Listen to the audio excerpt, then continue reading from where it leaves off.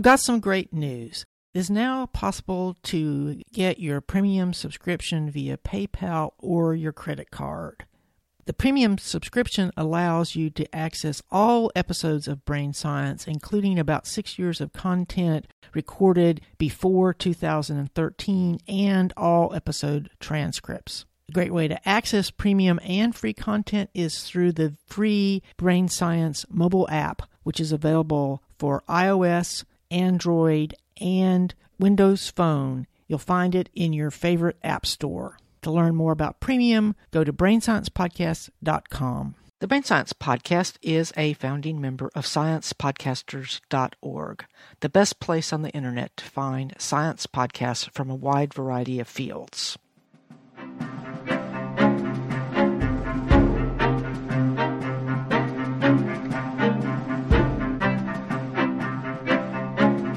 This is the Brain Science Podcast, the podcast for everyone who has a brain, and I'm your host, Dr. Ginger Campbell.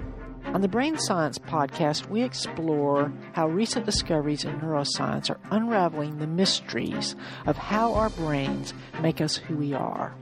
For more information, including show notes, links to previous episodes, and information about how to subscribe, please go to the website brainsciencepodcast.com. We also have a discussion forum at brainscienceforum.com, and you can send me email at docartemis@gmail.com. This is episode 52 of the Brain Science Podcast. This is the second annual review episode. Before I start, I want to talk just a little bit about how this episode is going to be organized, since it's a little different from my typical episode, which is a review of a specific topic or book or an interview with an author or scientist. This episode is organized into 3 parts.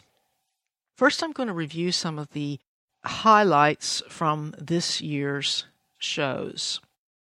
I hope this will bring back some of the main ideas for those of you who have been listening all along, and it will encourage those of you who are new listeners to go back and listen to some of these older episodes. In the second part of the episode, I'm going to take some extra time to tell you about the other resources that I have created on the internet. This is the kind of stuff that I try to announce from time to time, but that I tend to forget to tell you. Also, I know there's a lot of you that usually don't really listen to the announcements at the end of the episodes. So I'm trying to put all this information into one place. The third part of today's episode is going to be a look ahead to next year. Please be sure to listen to this part because I'm going to have some important announcements at the end. We've gotten a lot of new listeners in the last 2 or 3 months, so I want to say something directly to you. When I first started doing review episodes, and I usually do one every 6 months, I imagined that they would be mainly of interest to long-time listeners.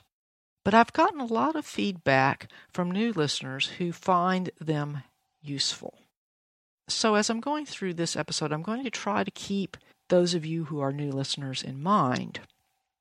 But please drop me an email at docartemis@gmail.com if you have any questions that I have left unanswered. I would also like to say something about listening to older episodes. With the possible exception of my semi-annual review episodes, all the episodes are intended to be what we podcasters call evergreen, which means I want you to go back and listen to the ones you have missed. But don't feel like you have to catch up right away. While new episodes might not be 100% standalone, I will tell you as we go along which older episodes are relevant. Of course, listening to the episodes in order is ideal, but you can listen to them in any order you want. I'll say a little bit more about how to get older episodes later on in this show.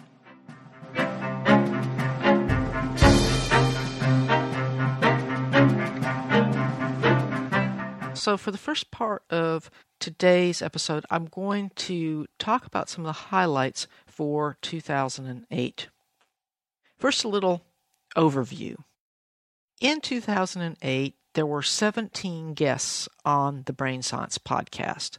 That's up from 8 guests during the first year of the show. Also, we talked about 14 books, which is down a little because I've started interviewing more scientists who haven't actually written books. I installed Google Analytics on my website in October, and since I did that, I've discovered that the website has been visited by people from 85 different countries. The top 10 countries are the United States, the UK, Canada, Australia, Japan, Germany, the Netherlands, Taiwan, Brazil, and Russia. That's the top 10 for people visiting the website.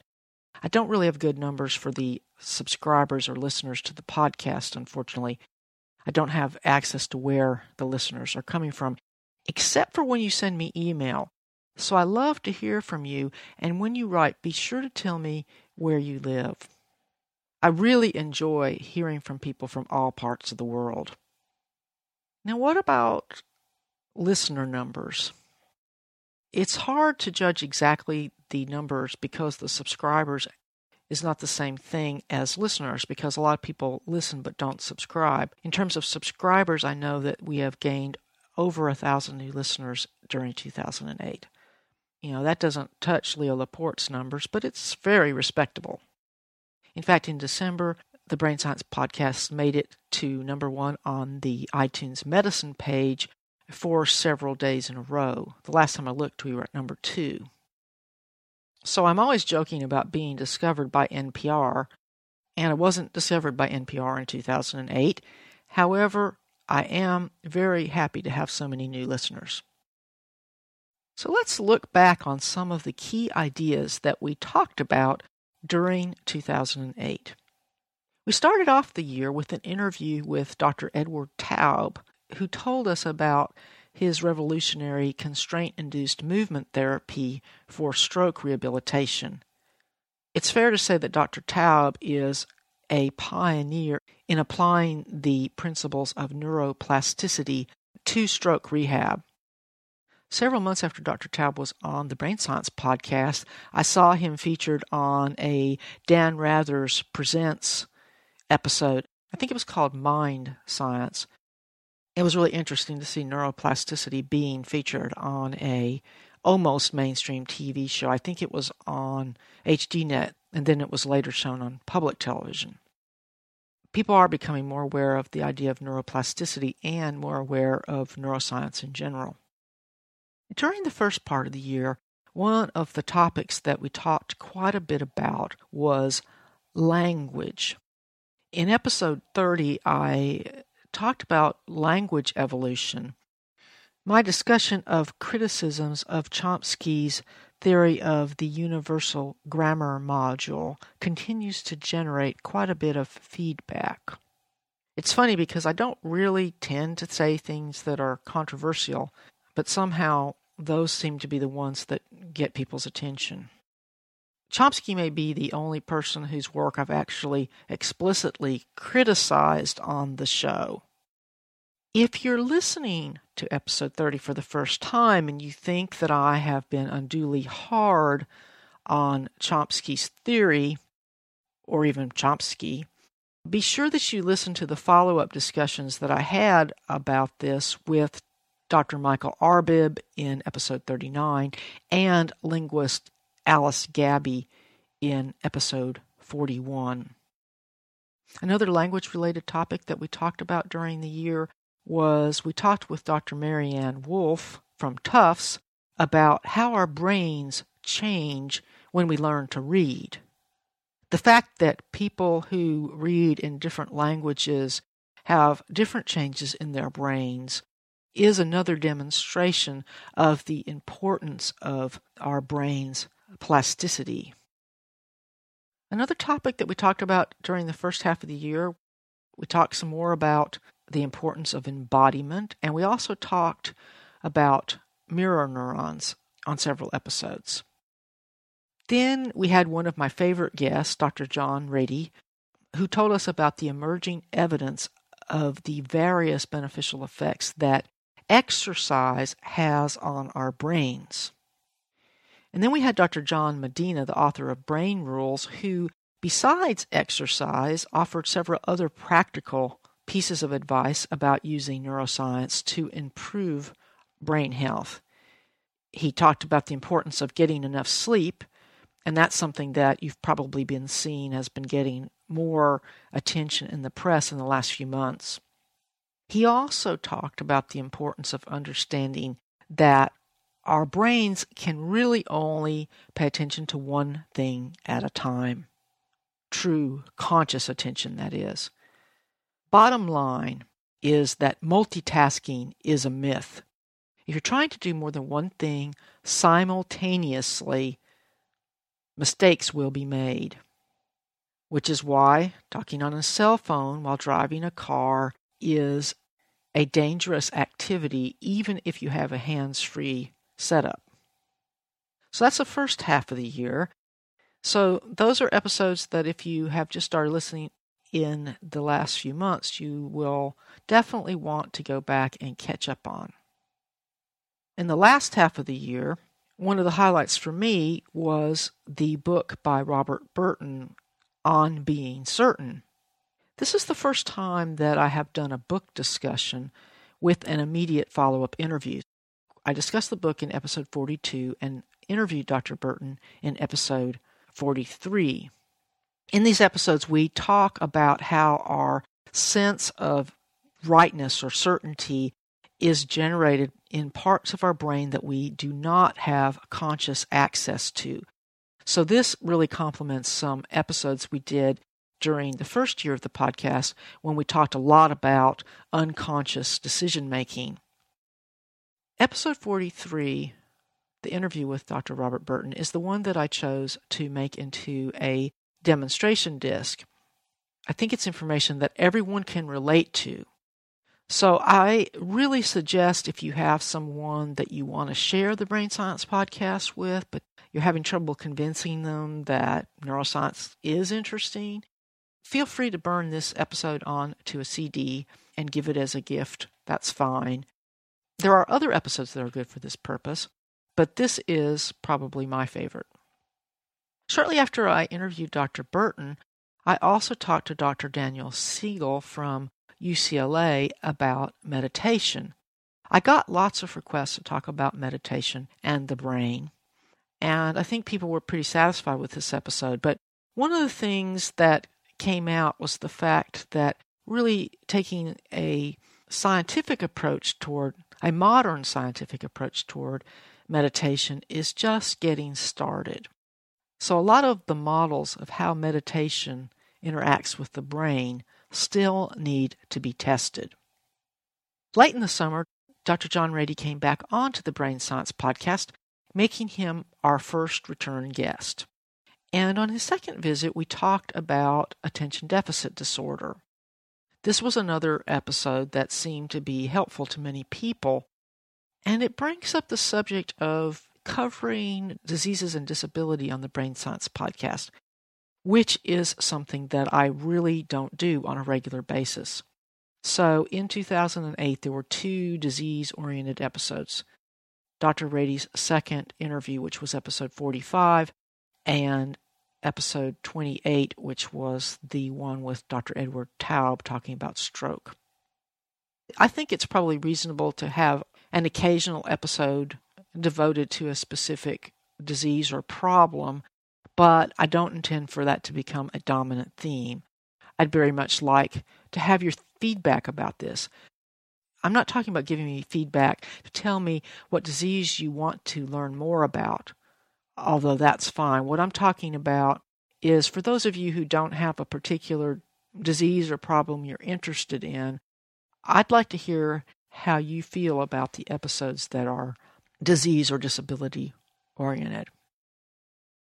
Over Labor Day weekend, I did the first live Brain Science podcast at Dragon Con in Atlanta, Georgia. The episode focused on brain imaging, and I think it was a big success. Then I began a series of 3 episodes about brain evolution, which is a topic that I have wanted to talk about ever since I started the show, but it's taken me a while to get the right resources together. I'm particularly proud of the 3rd episode in this series, which was the interview with Seth Grant, which is just our last episode, episode 51, because we got to talk about some exciting new ideas. One of Dr. Grant's most surprising discoveries was the discovery that the vertebrate synapse is more complex than that of invertebrates. This is important because it had long been assumed that synapses were essentially identical between species. So discovering this difference between vertebrates and invertebrates suggests the possibility that the evolution of complex synapses preceded the evolution of larger, more complex brains. Also, since some of the signaling proteins are found in single-cell organisms like yeast, Dr. Grant has made some interesting proposals based on this. I want to read a quote from episode 51. Dr. Grant said, "The mammalian and human synapse has its ancestral origins in an ancient set of proteins which predate the first nervous system and are found in unicellular organisms." I encourage you to go back and listen to Dr. Grant's interview because it is really outstanding. The episodes about evolution were episode 47, 48, and 51. I suggest starting with episode 47 so that when you get to Dr. Grant's interview, you'll have some background to really appreciate the significance of his work. Another recent highlight for me has been interviewing Dr. Brenda Milner, which was episode 49. Dr. Milner is a pioneering neuroscientist who recently celebrated her 90th birthday. She is very famous for discoveries she made about memory, especially while working with the famous patient H.M., who you may know recently died, and that happened shortly after I interviewed Dr. Milner. I also got to meet her briefly in person at the Society for Neuroscience meeting, which was held in Washington, D.C. in November. In episode 50 of the Brain Science Podcast, I shared some of the highlights from that meeting. I didn't do any formal interviews while I was there, but I made a lot of contacts that I hope will be leading us to some good interviews in 2009.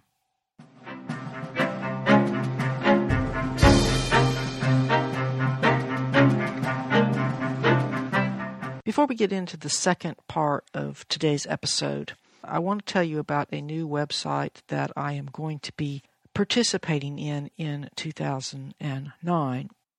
As some of you know, last spring I started a website called sciencepodcasters.org as a place where science podcasters can post brief show notes with links back to their own sites.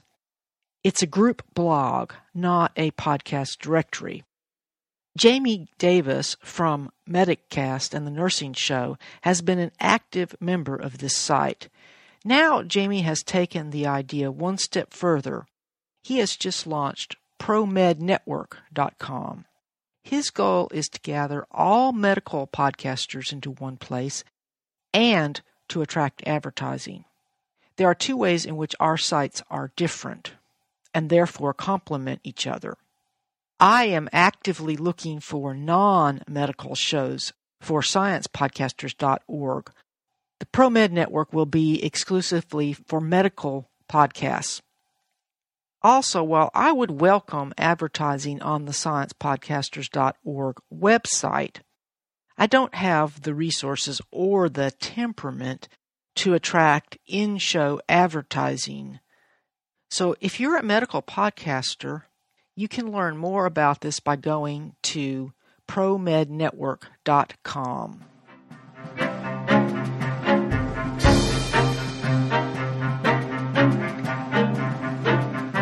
For the second part of this episode, I want to give you an overview of the resources that I have created on the internet for you, my listeners. The most important resource is my main website at brainsciencepodcast.com. I really want to encourage more of you to visit the website and to subscribe to the RSS feed. As when you subscribe to the feed, you get the posts that I put up in between episodes, which is going to be increasingly important in 2009. So what are show notes? Now, a lot of podcasts have very minimal show notes, but I put quite a bit of time into the show notes. I try to include links to references, links to the guests, links to other episodes that are relevant to the given episode.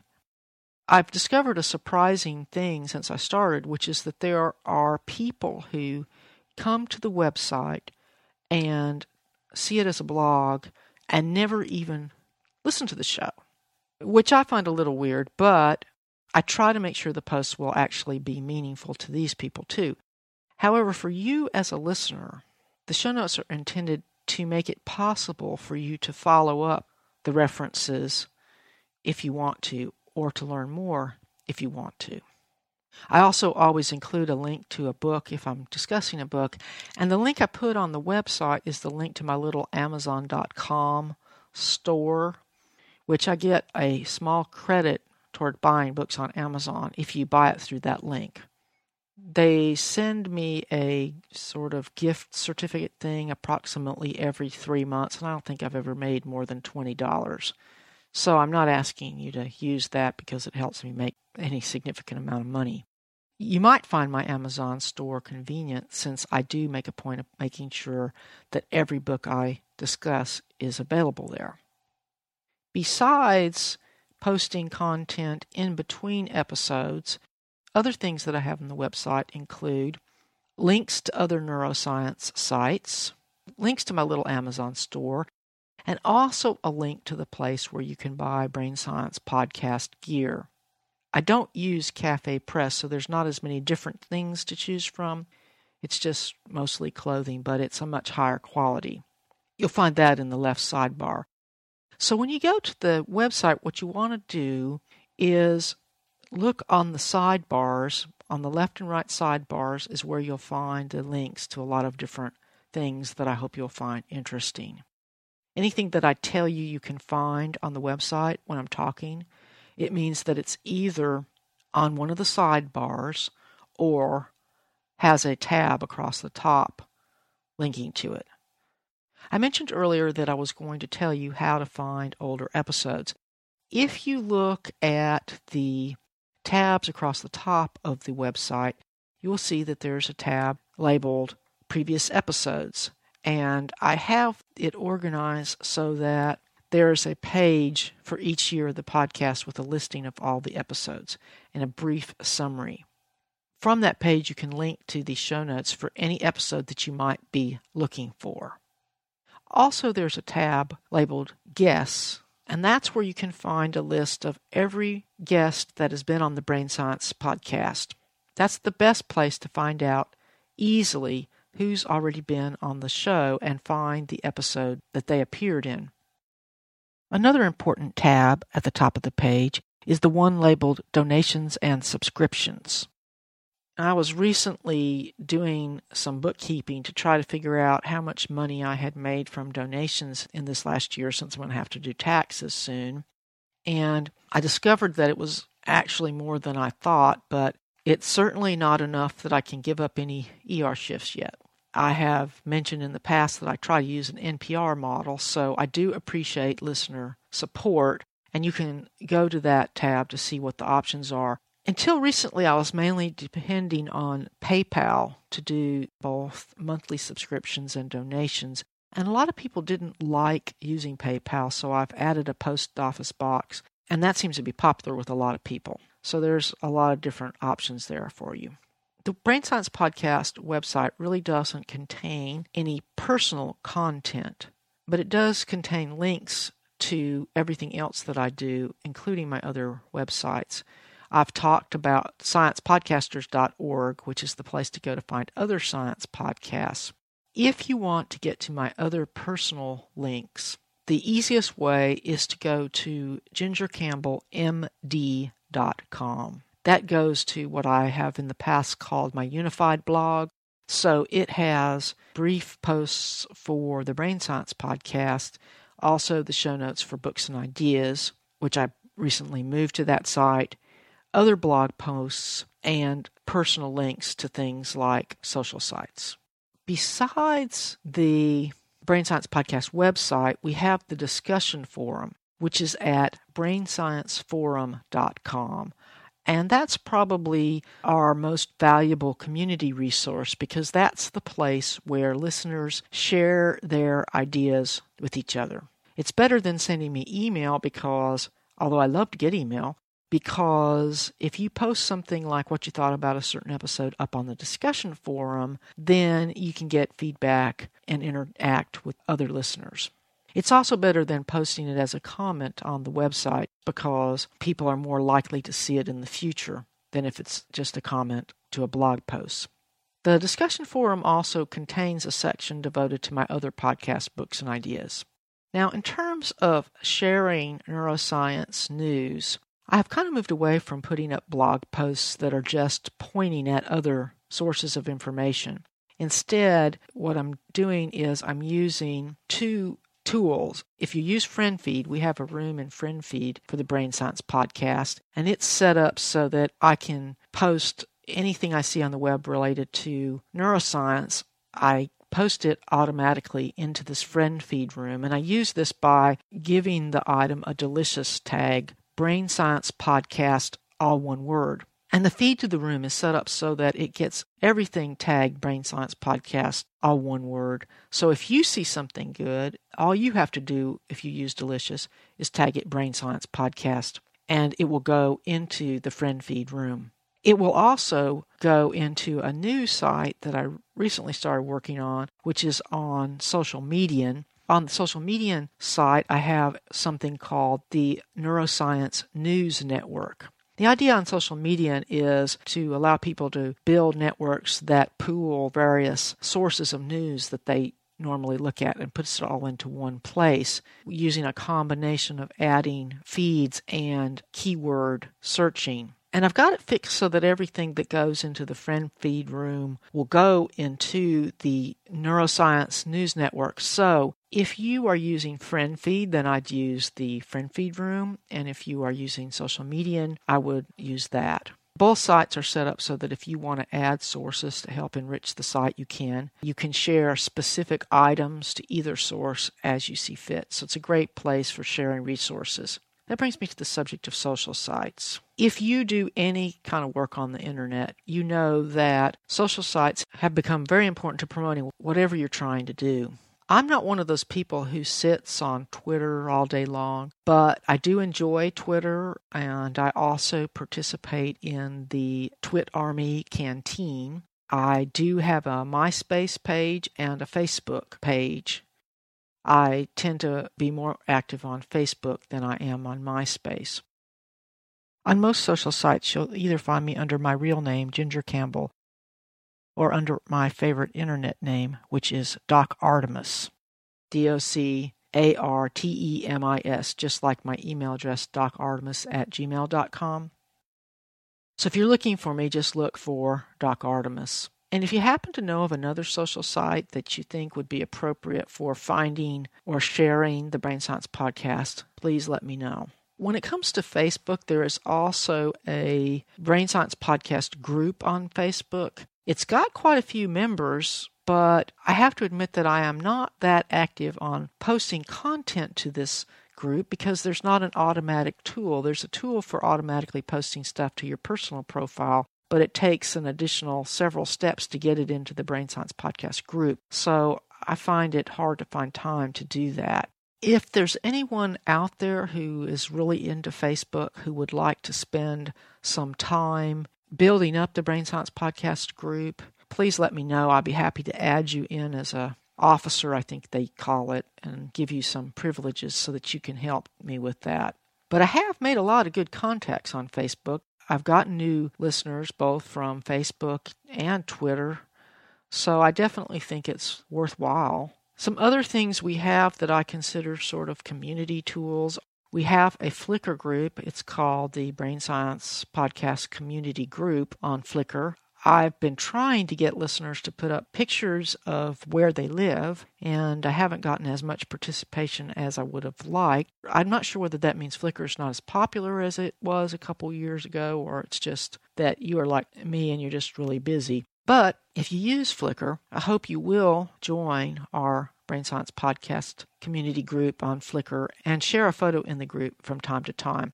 I do have the website set up so that the Flickr pictures automatically appear in the left sidebar. They change randomly, so I can't really tell you when a picture you post would end up in the sidebar. But if you'd like for one of your pictures to be on the website, you have to post it to the group on Flickr.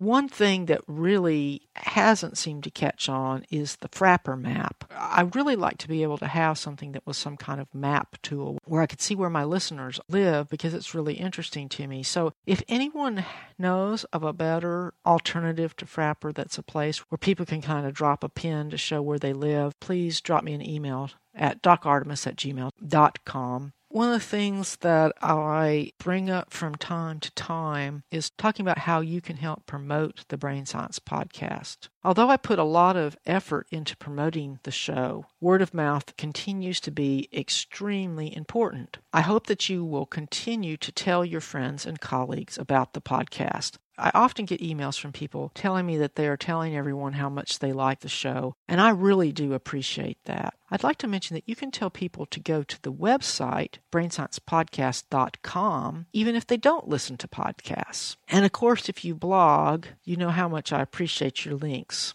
Leaving reviews on iTunes is extremely important. So if you have a chance to leave a review, I really appreciate it. There's other sites that used to be really popular before iTunes kind of became so dominant. Places like Podcast Pickle, Podcast Alley, and then of course Dig. If you happen to be a person who uses any of these sites, I would really appreciate it if you would rate my show and put a review on whichever one of these sites that you are using. If you use a different tool for getting your podcasts, it would really help me a lot if you would look and see if it has a method for posting user reviews or posting ratings. Because when somebody comes to a listing of a podcast on one of these smaller sites and they don't see any ratings and they don't see any reviews, they really are less likely to try it out. And then, of course, if you are using Twitter or any of these other social sites and you listen to a podcast, feel free to Twitter, I'm listening to the Brain Science Podcast. Last but not least, I want to take a moment again, thank those of you who have made contributions to the Brain Science Podcast in the last year, and those of you who have blogged about it and done various things to help to promote the show. Whatever you're doing, it's working because we've got lots of new listeners. But I still feel that there are a lot of people out there who would enjoy the Brain Science Podcast if they knew about it. So I'm counting on you to help me get the word out in 2009. One thing about people sending me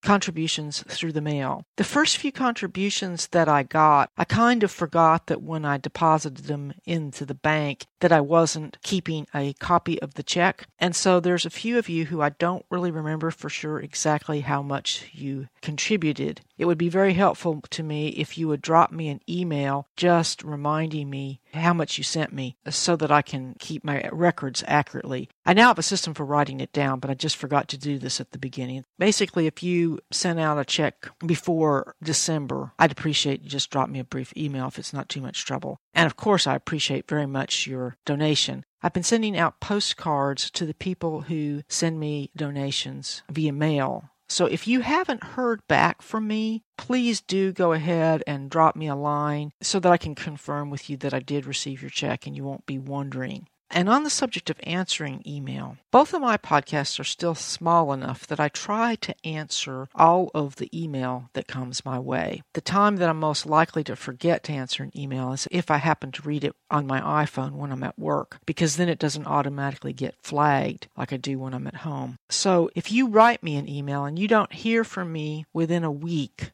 I may not have gotten it. It won't make me mad if you write me back if it was something that you really needed a response to. Believe me, if I ever get to the stage where I don't answer email, I'll let you know. One reason why I encourage people to participate in the discussion forum is that it helps to keep the email volume at a manageable level.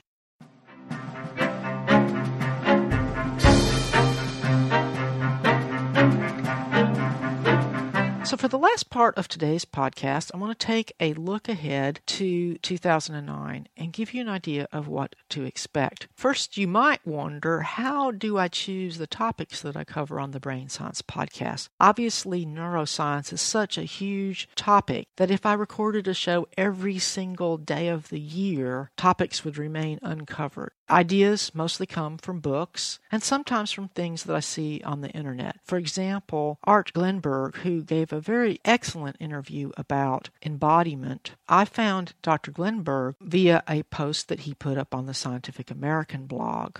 Another source of ideas is, of course, listeners. I get lots of suggestions from listeners, and unfortunately, I can't really follow through on most of them. However, I hope you will continue to send in your suggestions. For one thing, if I see something suggested to me by more than one person, I'm much more likely to start giving it really serious consideration. For example, I know everyone wants V.S. Ramachandran to come onto the podcast, and I'm still working on it. So please keep on sending in your suggestions. I already have some guests lined up for 2008, including Eric Kandel, who I think I have mentioned before, and Patricia Churchland, who is a very well-known philosopher in the area of philosophy of the mind. And I met several other people at Neuroscience 2008 that I hope to interview during the year. In terms of topics that I have in mind for 2009, when I talk to Dr. Kandel, it will be a good opportunity to return to the subject of memory, which we really haven't talked about specifically in a while. I am working on an episode on pain. This is a topic that's probably even more difficult than evolution to try to pin down in a way that I can put it into a podcast. But I'm working toward that. Another subject that I have wanted to cover for a long time is vision, and I am hoping that that will become a reality in 2009. I'm hoping to return to the subject of emotions because we haven't really talked about that since early on in the show. And I'm seriously thinking about doing an episode about traumatic brain injuries because this is an area that seems to have affected many of my listeners, and also with the veterans coming back from Iraq and Afghanistan, it seems to actually be reaching epidemic proportions. That one is still in the very early planning stages. So if you have any suggestions for references or guests on that, feel free to let me know. Now, one topic that I intend to give some extra attention to in 2009 is the area of the philosophy of mind. You might wonder why I would cover a philosophical area on a brain science podcast, but philosophy of mind is an area where philosophy and science come together, especially in terms of asking the big questions. The key question that I really am working on addressing, hopefully within the next few episodes, is the question, does a physical explanation for the mind rob us of free will? I'm reading this really interesting book called Did My Neurons Make Me Do It? And I'm hoping that I'll be able to get an author interview from one of the authors of this book. They argue really basically that the answer to the question is no, because they argue that a physicalist explanation of the mind does not necessarily have to be reductionist. And they argue it's only the assumption of reductionism that implies that a physical explanation would rob us of free will. Don't worry if that sounds a little esoteric. I promise that when the episode comes out, I will bring it down to earth where you can make sense of it.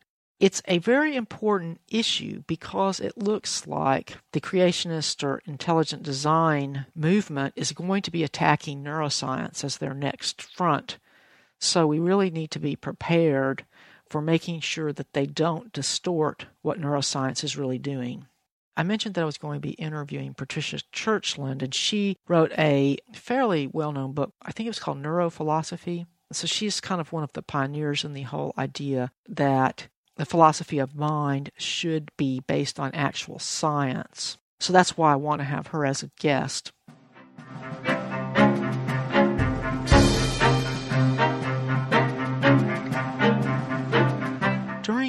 first annual review of the Brain Science podcast, I announced my intention to follow the NPR model of having a listener-supported podcast. And I explained that I really didn't think advertising was going to be a very significant source of income. In 2008, I did make more money from advertising than I did from listener donations.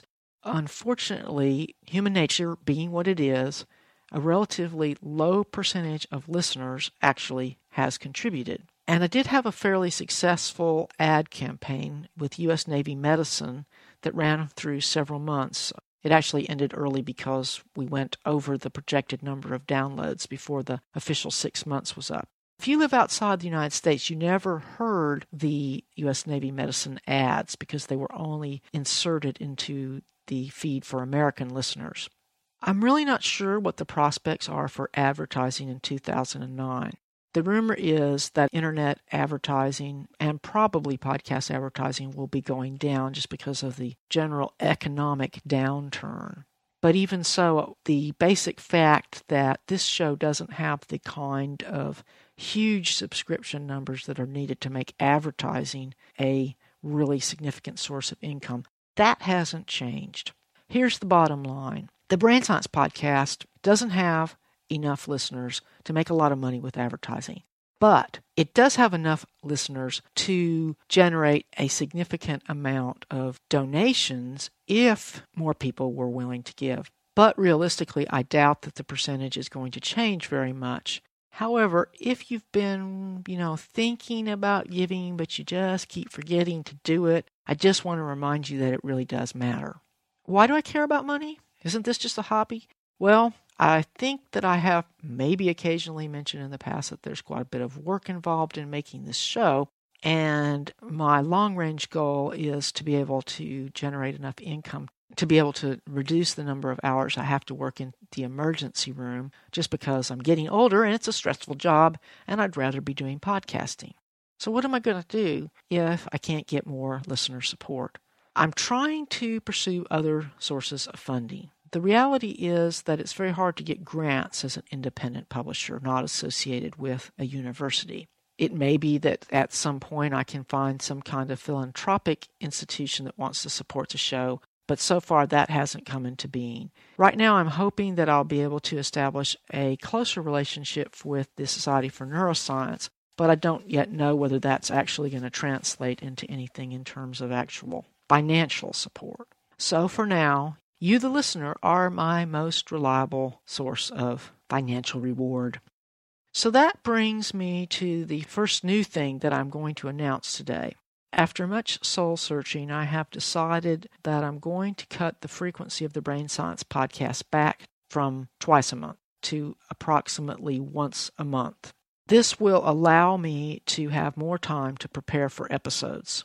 There's a lot of preparation involved in doing the Brain Science podcast because I'm generally trying to boil a fairly complicated subject down into a concise presentation, and that takes a lot of work. Also, I do a lot of editing of each episode, even the interviews, because my goal is to have something that is as close to audiobook quality as I can, rather than a typical sort of throwaway podcast. That goes back to the whole goal of having evergreen content. So this has been putting me under quite a bit of time pressure trying to continue to put out a show every 2 weeks, putting me in significant danger of burnout. So that's one of the reasons why I have decided to cut back. It's really a suggestion that came to me from several sources that I initially rejected, and then I began to think about it. Well, for one thing, I discovered that some of my most loyal listeners aren't caught up on the episodes. I was thinking that putting a show out every 2 weeks was something that people could keep up with, but I have discovered that most of you are having a hard time keeping up with 2 episodes a month. Now, I know there are those of you who could listen to an episode every day, but you just have to recognize again, you're the exception. And then the people that are coming on board that are new listeners, and they look and they see that they got 50 plus episodes to listen to catch up, I suspect that could be a little intimidating. So by spreading the episodes out to about once a month, the average listener should be able to keep up, and the new listener will have more time to get caught up with the old episodes. But I'm not just going to be goofing off during the extra free time I'm creating. One of the things that I haven't been able to do in the last year, except for when I make a specific trip or something, is I've been having a lot of trouble finding time to do the things I need to do to promote the show because I'm working so hard, constantly working so hard to get the next episode out. So I'm hoping that by decreasing the frequency, I'll have a little bit more time for promoting the show and maybe even finding a little bit of financial backing. The other thing I want to do, this is really my second announcement. I really am going to work on putting more content on the website. And I was thinking about how to do this because up until this point, I have been doing everything myself. And I'll come back to that in a minute. And I realized that if I'm going to expand the content, I really need some help. And so I've decided that what I'm going to do is I'm going to start adding contributors to the blog that's on the website. In other words, people that will be putting up posts on the website in between podcasts. Now, I have a few people in mind. I haven't had a chance to send out any invitations yet. If you would like to be a contributor, you can just drop me an email at docartemis@gmail.com. In general, what I'm looking for is people who can write in a very clear and concise manner and can provide content that is consistent with the spirit of the Brain Science Podcast, which is basically sharing neuroscience with everyone else. The benefit that anyone who contributes will have will, of course, be being able to link back to their own website. And hopefully, if you have your own blog, that will help with your blog's traffic. One reason I want to do this is that podcasting has kind of been a little bit flat for catching on. There's still most people that are using the web are not listening to podcasts. I feel it's really important to put more content up on the website. And I guess that I should, while I'm at it, just talk a little bit more about getting help, because this is something that I probably need to be more open to. I have put the show out for 2 years doing everything myself, except for my husband helped to set up the discussion forum, but I manage the forum. I do everything on the website. I do all the audio production. I do all the editing. I do everything. And like I said, my show takes more prep time than the average podcast, both in terms of preparing the material and in terms of editing. It's a full-time job. And I don't really anticipate that the amount of time I spend on it is going to change that much just because I put out fewer shows, because there's just so much stuff to do. And I've been a little bit reluctant to give up any kind of control over all the stuff I do myself. But if there's anyone out there, I've already been talking to a few of you about things that can be done to help. So if you have any ideas or suggestions or ways you would like to contribute to the website, the Facebook group, or maybe setting up something new and different that I haven't even thought of yet, please feel free to contact me. The real reason I got into podcasting was because of my desire to be part of a community. And it turns out that actually has two elements. One is being part of the community of podcasters, and the other is this community that is made up of you, the people who listen to the podcast. And I know that might sound a little corny since it's a science podcast, and most of the other science podcasts are extremely impersonal and don't really have anything like a community associated with them. So I guess I'm kind of bridging genres there. And for those of you who just want to listen to science content and don't want to have any community component, that's fine too. That's the reason why I don't generally put that kind of stuff into the show. This episode is an exception.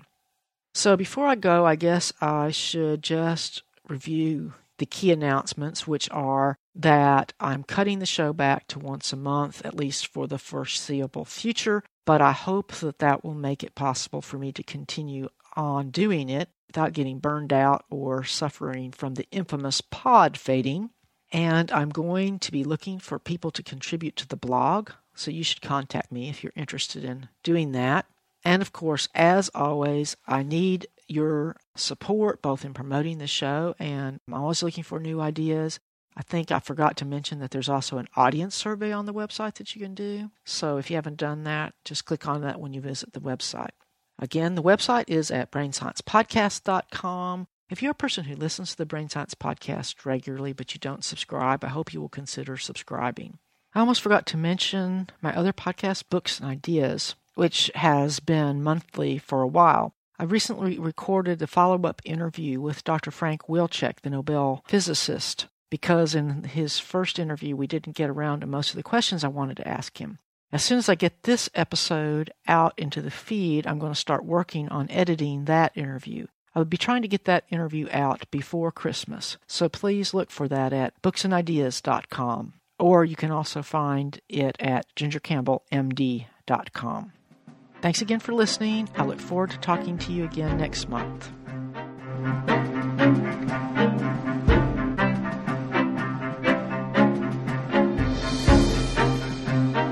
The Brain Science Podcast is copyright 2008 Virginia Campbell, MD. You may copy this podcast to share it with others, but for any other uses or derivatives, please contact me at docartemis@gmail.com.